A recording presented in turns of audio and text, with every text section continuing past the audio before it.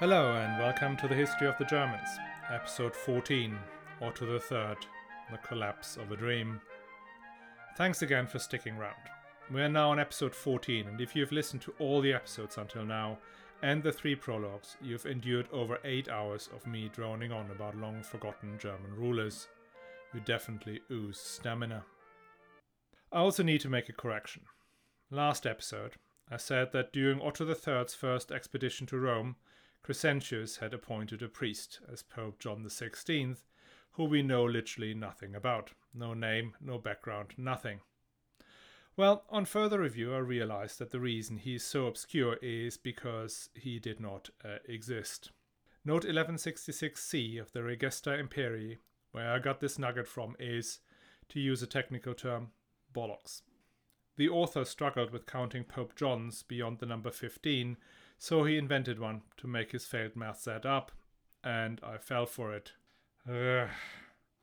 And that also means that Johannes Philagathos, the anti-pope Otto III had mutilated and deposed, was John XVI, not John XVII. Not that he much cared about that additional indignity. Apologies, and I will now be super vigilant to avoid such mistakes in the future. But no promises. Let's pick up our teenage hero where we left him last week. He had come down to Rome for a second time, to bring his cousin, Pope Gregory V, back into the Holy City, from where he had been expelled by the prefect of Rome, Crescentius II. Otto III had besieged and captured Crescentius, had him beheaded, thrown from the walls of the Castel Sant'Angelo, and finally strung up by his feet at the gallows of Monte Mario. He then embarked on his most ambitious policy, the restoration of the Empire of the Romans, which was actually more an attempt at copying the Byzantine Empire. He organized his court and administration along Byzantine lines, awarding fancy Greek titles like Logothete and Strategos to his German senior aristocrats and prelates.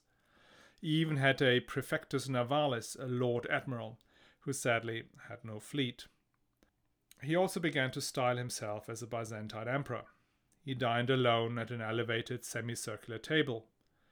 If you take a look at the most famous image of Otto III, the one that I use for the artwork for this series, you see him clean-shaven, with a Byzantine-style crown on his head, much larger than the figure surrounding him, sitting on a throne, looking into the middle distance. Now compare that to the picture we have of Otto the Great, his mighty grandfather. Otto the Great is shown as an imposing man, but similar in height to the people surrounding him, including the figure kneeling in front of him. He has flowing locks, a beard, and if you look closely, you can see his chest hair, like the mane of a lion, that he was so proud of. Clearly, times have changed, and the emperor had distanced himself a long way from his Germanic roots. There is not a shred of the primus inter pares in this ruler. And at the same time, as he presents himself as the all-powerful emperor, ruler of the whole world, his life as an extremely devout Christian begins. He makes pilgrimages to shrines where he humiliates himself by walking barefoot in rags up mountains or into cities. The first of these pilgrimages leads him to the Monte Gargano in Puglia, southern Italy. The Monte Gargano is the spur of the boot of Italy, a mountainous peninsula that sticks out into the Adriatic. In a cave near the top of the mountain, the Archangel Michael is supposed to have appeared to the local bishop. The Archangel Michael is the one who on the day of reckoning will divide humanity into those who go to hell and those who will rise up to heaven. Clearly a good guy to be on the right side of. Otto III climbs the mountain on his bare feet, wearing a hair shirt, regularly declaring himself unworthy and a sinner. Only a few weeks after his return from Gargano, he takes his friend, the Bishop of Worms, and locks himself up in a holy cave near Rome to fast and pray. That is followed shortly thereafter by another pilgrimage to a nearby shrine. His religious fervor will become a constant feature of his life from now on. He maintains a punishing fasting regime, where he sometimes would not eat except for Thursdays, and is likely to have worn a hair shirt all throughout the rest of his life. Just for those of you who do not know what a hair shirt is, it's a garment woven from tough animal hair, usually goat, that is really, really uncomfortable. Some extreme penitents would weave in pieces of metal or glass to make the process even more painful. His next great expedition is to pray at the grave of his old friend Adalbert in Gniezno in Poland. You may remember that Otto's friend and spiritual mentor Adalbert had been killed by the Pruszi, the ancestors of the Prussians. After his death, Adalbert had almost immediately become revered as a martyr by the people in Poland, in Hungary, in Bohemia and Germany. Maybe with some nudging on by Otto III, a synod in Rome formally canonized him as early as 999. Otto III arrives in Poland in the spring of the year 1000 and is welcomed by Boleslav the Brave, Duke of Poland. Boleslav now really pushes the boat out big time for his important visitor. He has his soldiers and nobles arranged in long columns in a field, like an enormous choir. His subjects were told to put on all the bling they could find, cloth embroidered with precious metal, fur and shiny armor. This event is basically the Polish equivalent of the Field of Cloth of Gold.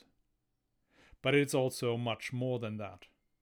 According to Polish chronicles, Otto III found what he saw far exceeds the rumors he had heard of Boleslav's wealth and power. And then, upon consultation with his great men, Otto III declared that such an eminent man could not be called merely a count or duke, but should be elevated to the royal throne. And then, taking the imperial diadem from his head, Otto placed it on Boleslav's head in a bond of friendship. And then he gives Boleslav a replica of the Holy Lance with a small shard of the nail of the cross in it. The German chroniclers are not completely in line with this. They do record a splendid reception by Boleslav, a bond of friendship, and an elevation of Boleslav to become a friend and ally of the Roman people. But crucially, they do not record an elevation to kingship. Now, I'm not going to unpick all this here, because if I did, the narrative would simply collapse. But do not worry, we'll get to it. Now, after the great gathering, Otto and Boleslav proceed to Gniezno, the place where Saint Adalbert is buried. When he sees the city from afar, Otto gets off his horse, takes off his shoes and his imperial clothes, and humbly walks into the town barefoot. At the church, he is received by the Bishop of Poznan, who guides him in. The emperor kneels down in front of the sarcophagus of his friend and mentor, weeps profusely, and prays for God's grace through the intercession of the martyr. Upon rising, Otto declared the elevation of the church of Gniezno to an archbishopric. Now you may remember that in episode 11, Boleslav's father, the Duke Mieszko, had essentially given the whole of Poland to the Pope as a donation. That had already weakened the link between the Archbishopric of Magdeburg, which was technically still in charge of Polish bishops. Now, by creating the Archbishopric of Gniezno, Otto III removed Poland from the control of the Archbishop of Magdeburg for good. It also means that Poland is now separate from the empire in terms of ecclesiastical organization, which makes it easier to become independent in its secular relationships. You see the difference when you look at Bohemia or Czechia, where the Bishop of Prague remained subordinated to Magdeburg for longer, allowing the empire to integrate the Czechs, something that did not happen to the Poles. Upon leaving Poland, Boleslav showers Otto III with gifts, including all the gold and silver vessels, the goblets, the drinking horns, the bowls, the platters and dishes, the carpets, the bedding, the towels, the napkins, and anything else that had been used in these last 3 days. But Otto declines them as too valuable and himself not worthy of them. What he did accept, though, were the 300 armed knights that Boleslav threw in as well, and, crucially, the arm of Saint Adalbert. The two men are now firm friends and travel to Germany together, first to Quedlinburg, where Otto holds a royal diet, and then on to Aachen. In Aachen, the venerable capital of Charlemagne, things are getting ghoulish.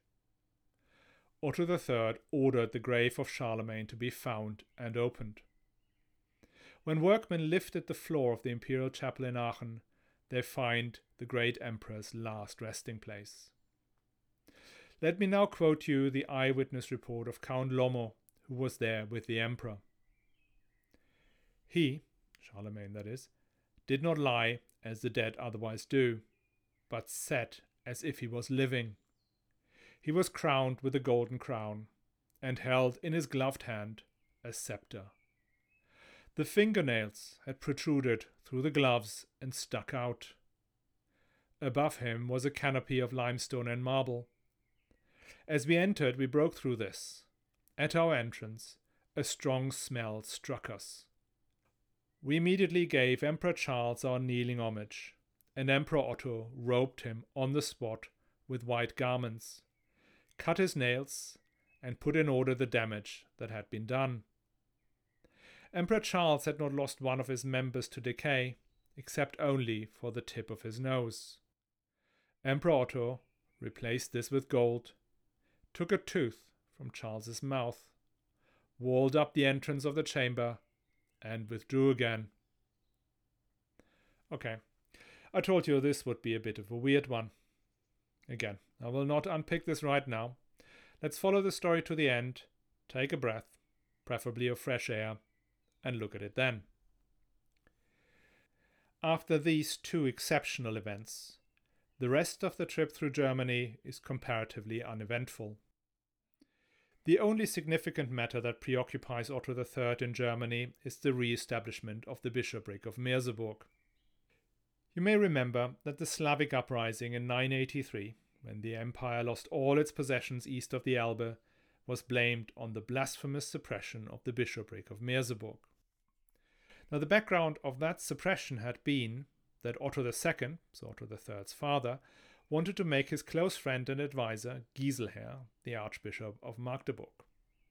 But Giselher was already a bishop, the Bishop of Merseburg, and as such, he was wedded to his church in an unbreakable bond. Otto II needed to suppress Merseburg in order to make his friend Archbishop. Now, that suppression of a bishopric apparently upset God quite a bit, so that he helped the pagan Slavs to throw off the German yoke. Anyway, Otto III is now trying to reverse his father's error. That, however, requires the Bishop Giselher, who is still alive, to admit to the severe allegation of episcopal polygamy, i.e. being bishop of two dioceses. Giselher, the old weasel, had been avoiding a public review of his status with endless excuses, but had to accept the General Council review in Rome. I will not bore you too much with this, but it matters insofar as Giselher was in no position to object to the creation of the Archbishopric of Gniezno and subsequently the sovereignty of Poland. And it matters also because that was pretty much the only thing Otto III did in Germany. Despite almost 2 years of absence, there seems to have been little for him to decide or to do up north. Now, this may be due to the fact that actually nothing much is happening and everybody is happy, or maybe they're not. In any event, Otto returns to Italy, where we find him again in the summer of the year 1000. The situation in Italy has not improved during his absence. Do you remember King Berengar of Italy, the tormentor of Adelheid and general pain in the neck of Otto the Great? Well, Berengar had a grandnephew, Ardwin, who for some reason was allowed to inherit their family fief, the Mark of Ivrea, and that even after Berengar and his son had been locked up or exiled. This Ardwin had now become the focal point of the anti-Ottonian party. These anti-Ottonians were not so much opposed to the Ottonian rulers as such, but to the Ottonian church policy. The Ottonians had, in a similar way to their policy in Germany, based their rule in Italy on the church, specifically the bishops, archbishops, and abbots. By transferring land and privileges to the bishops, the Ottonians wanted to create a power base they otherwise lacked. However, the nobles of Italy and the growing urban population of Italy were pushing back. So every time the Ottonian rulers left Italy to look after their possessions north of the Alps, the Italians started to come back for the land of the abbots and the bishops. And every time the emperor returns, he forces the nobles to give the land back. Under Otto III, these judgments to return land had become very harsh. At some point, Otto was having a count hanged for stealing church land. Quite an unusual and deeply humiliating punishment. In the year 997, Arduin had upped the ante. Not content with taking just the land of the Bishop of Vercelli, he took his head as well. In return, by 1000, Arduin had all his lands confiscated and passed on to the respective bishoprics, including the Bishop of Vercelli. But Arduin himself was still at large. And when Otto III travelled through in 1000, Arduin's son had been imprisoned in Pavia. But as soon as Otto arrived, the boy was allowed to escape, suggesting that there was support for Arduin that ran quite deep even in the Ottonian capital of Italy. Otto makes efforts to stabilize the situation and appoints a new Markgraf of Ivrea, but ultimately the situation really remains fragile. In an attempt to tip the balance in Otto's favor, he is creating close links with Venice. He had already stood as godparent to the Doge's son and had on multiple occasions granted positive judgments to Venice in its disputes with its neighbors. The Venice's constitutional position is a bit unclear. In principle, it was part of the Kingdom of Italy. But since Charlemagne had tried and failed to take the city, the Venetians pretty much did as they pleased. And Venice is also beginning to build its Adriatic Empire, capturing cities along the Dalmatian coasts. And what makes the Venetians such an important ally to Otto is their fleet. The empire still has no ships at all, which is why it cannot capture the Byzantine cities in southern Italy, and there would be no way ever to conquer the Muslim Emirate of Sicily. To strengthen the relationship with Venice, he embarks on a cloak and dagger mission. One evening, he claims to be ill and retires to his bedchamber in Ravenna. He slips out in the night and boards a Venetian ship that takes him down to the Doge's palace. There he and the Doge meet in secrecy and discuss ways of closer cooperation. After 3 days, Otto III returns by the same way back to his bedroom in Ravenna. The next morning, he tells his friends and followers of the successful mission. What they have thought about that is not recorded, and if it was, it would probably not be suitable for a family show. To put that into context, it would be not dissimilar to Donald Trump leaving the White House in the middle of the night, getting on a Russian plane, and sitting down for a tete-a-tete with Vladimir Putin in his dacha, and then, against all the odds, being returned safe and sound after 3 days. So, not the weirdest thing Otto had ever done, but close. Leaving the situation in northern Italy as it is, Otto III travels to Rome. His cousin, Pope Gregory V, had died very suddenly in 999, just 27 years old. The rumor in Rome was that the curse the hermit Nilus had thrown at him for mutilating Johannes Philagathos had killed him. I'm not sure about that. My money is on malaria or some other disease that was rife in Rome. Subsequently, Otto III had appointed none other than his old friend and mentor Gerbert of Aurillac to be the new pope. Gerbert took the name of Sylvester II. That was a programmatic name. The first pope of this name ruled during the times of the Emperor Constantine. He was the pope who laid the foundation of the relationship between the pope and the emperor. Gerbert's choice of name suggests he wanted to create a new model for the relationship between pope and emperor. The key planks of this new relationship are now becoming clearer. Otto declares the Constantine donation the fake that it undoubtedly is. He then hands over the same lands to the pope, but on his own free will, and that makes the pope his vassal as far as the secular rule over Rome and its surroundings is concerned. And then Otto further changes his title to Servant of the Apostles and by the grace of God the Saviour, August Emperor of the Romans. That first part of the title is almost a copy of the papal title, who is servant of the servants of the Lord, while the second part is the title of the Roman emperors of old and the Byzantine emperors.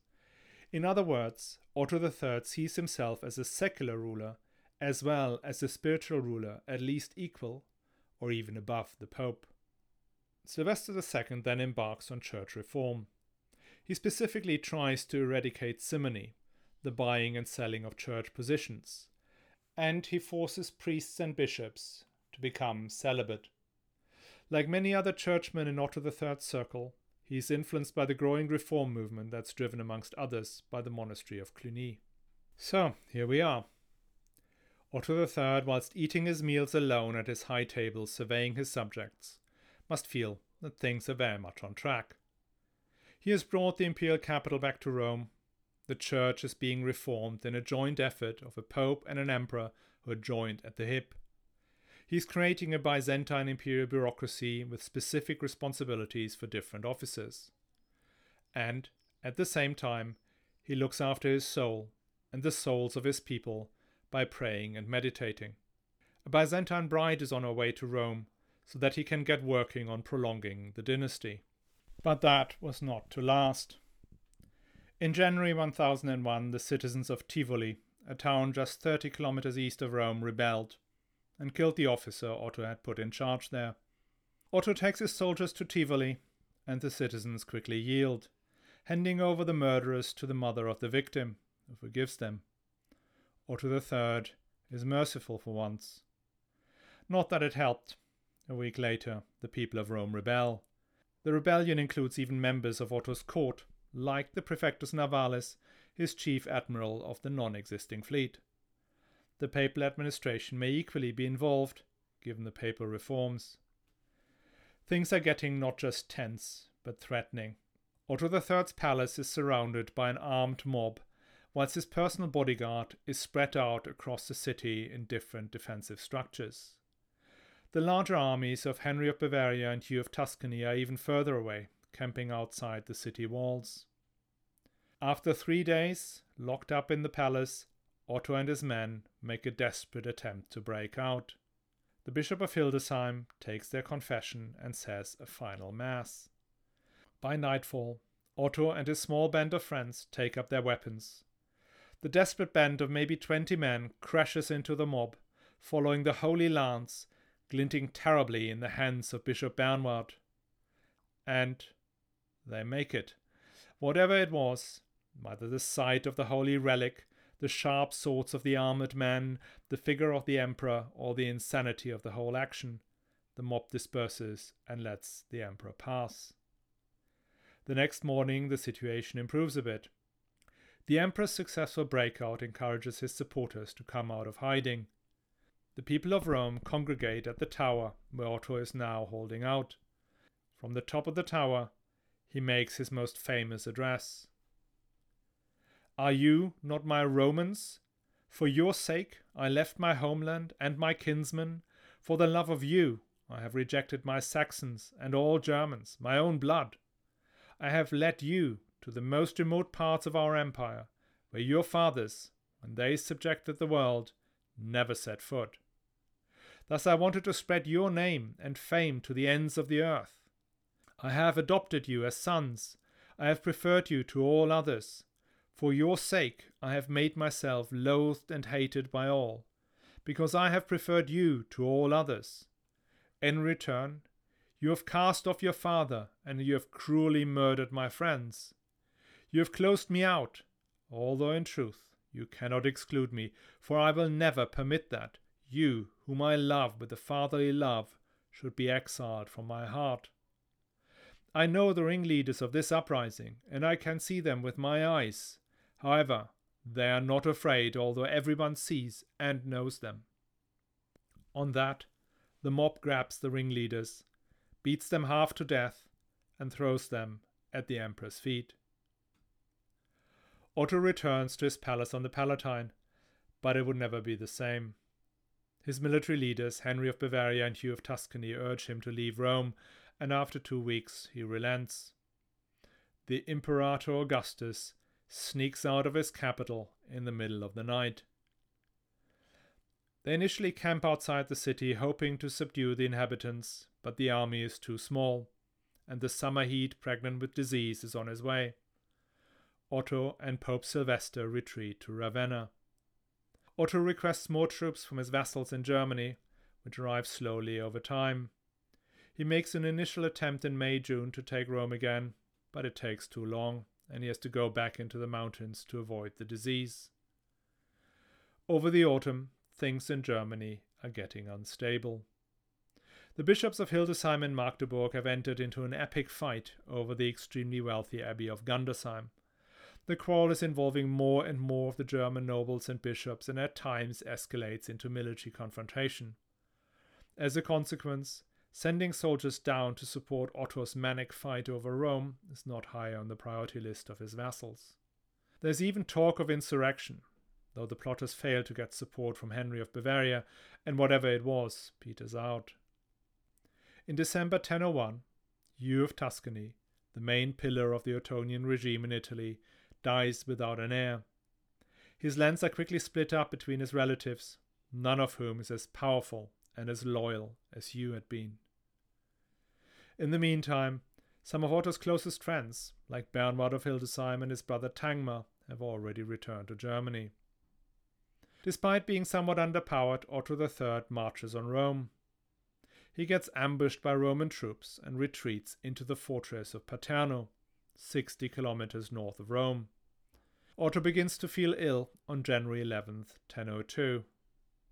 It is likely malaria, an illness he may have caught as early as the summer of 999. Despite his weakening state, he insists on maintaining his fasting regime. On January 24th, Otto III dies, surrounded by valuable, but clearly not very effective relics, and by some of his companions, including the Pope, Sylvester II, his Chancellor, Herbert of Cologne, and his cousin, Henry, Duke of Bavaria. The friends of the Emperor try to keep his death a secret. Herbert of Cologne sends some of the imperial regalia, in particular the Holy Lance, ahead, whilst Henry of Bavaria takes command of the transport. He draws in troops from outlying fortresses as they move ahead. However, the news are spreading fast. Arduin of Ivrea breaks cover and his soldiers begin to attack the funeral cortege. Otto's friends, led by Henry of Bavaria, fight their way north for 14 days, until they finally reach the safety of Verona on February 7th. Behind them, Otto III's political system collapses. Arduin of Ivrea is elected as King of Italy and is crowned in the Church of St. Michael in Pavia. Pope Sylvester is allowed to return to Rome, but his reforms are stopped, and he dies shortly afterwards. And thus ends the dream of the restoration of the Empire of the Romans. But what was this restoration of the Empire of the Romans in the first place? Was it real, or just a harebrained scheme of a very, very underfed adolescent?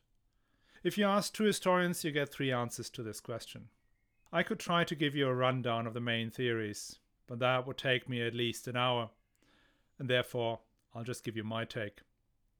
Otto III saw himself, from his earliest days, more as a Roman than as a German. Roman in this context means Roman in the same way the Byzantine considered themselves Romans, i.e. the heirs of ancient Rome. This goes very deep, all the way back to the time of his abduction by Henry the Quarrelsome, when his mother could only secure the guardianship by claiming that she and her offspring were under Roman, not under German law. Therefore he wanted to create a Byzantine system of government, with an all-powerful emperor, a fixed capital, and a functioning bureaucracy. Such a system was so far advanced from what they had in the Ottonian realm that it makes all the sense in the world to try to emulate that. Now, I said last time that it did not work because he had no tax income. Now, this is certainly not the only reason. There are others, such as geography, there's German culture and customs, there's the role of the Pope, and the emergence of the Italian city-states. But I still believe that even if all these circumstances had not been in existence, a simple, straight replication of the Byzantine model would have failed in the absence of tax revenues. What I do not know is whether Otto III realized that as well. It is quite unlikely he did. I find very little mention of tax in contemporary sources. Saints' miracles outweigh economics 100 to 1 in 10th century writing. So whether consciously or not, Otto III tried to make up for the lack of tax income with another source of effective political power: religious devotion. We are at the beginning of what is known as the time of the medieval piety. It is a time when people go on crusades to get absolution for their sins. It's a time when, in the true sense of the word, skyscraping cathedrals are built all across Europe. And it's also the time when the church gets reformed. I think I will put a special episode on medieval piety out in the next few weeks. Otto III's extreme devotion, association with saints and hermits, as well as his title as the Servant of the Apostles, taps into these developments. Positioning the emperor as the moral and spiritual leader of the empire is not just a metaphysical position. As history tells, the moral authority of the Pope has translated into secular power, land, and armies. If Otto could have brought the power of the Germanic kings and the ecclesiastical authority of the Pope together into one person, he would have achieved something like a restoration of the Empire of the Romans, even without taxes. It would be a very different Empire of the Romans, but an empire nevertheless, ruled by a priest-emperor. Now that notion of a priest-emperor is also what drives his policy towards Poland and Hungary. I cannot say whether or not Otto III really crowned Boleslav the Brave as King of Poland. It ultimately does not matter, because by 1025 Boleslav is definitely King of Poland, and Poland itself a sovereign state. What matters more is the relationship between Poland and Germany. Even if Otto had crowned Boleslav to be king, he would still have seen him as a subordinate. Otto comes to Poland like an ancient Roman emperor, making a neighboring country a friend and ally of the Romans. That makes them a client nation subordinated to the empire, but not part of it and ruled by its own king. The ancient Romans did that using their legions. Otto III does not have those. He has found a different way. He comes as a pilgrim. His devotion and his rank make him out as a religious authority. And then he hands over a copy of the Holy Lance, not the original, as a sign of both friendship and subordination. And that was enough for Boleslav to follow Otto to Otto's, royal diet at Quedlinburg and Aachen. Boleslav's presence there is as good as paying homage to Otto III. And that is what Otto III meant when he said to the Romans that he led them to the most remote part of our empire, where your fathers, when they subjected the world, never set foot. And a similar policy is employed towards Hungary, which we haven't really discussed here because just not enough space. Now, did it work? Well, if we look at the situation in 1002, the answer should be not really, or more precisely, a total catastrophe. But next week we will see what and who else will rescue what was left after the collapse. And we will see another priest-emperor, this time one that lasts longer and ends up an actual saint, even though he fights the Christian Poles in a coalition with the pagan Slavs. But that concept of the emperor being more of a religious ruler than a secular one will remain the great legacy of Otto III. Now I know this was a really complex story. You may have noticed that I try to simplify things, and I frequently link the narrative back to previous episodes. Please let me know whether this is either annoying or whether it would help to have more link backs. I'm trying to find the right balance here between moving the story forward and not leaving anyone behind.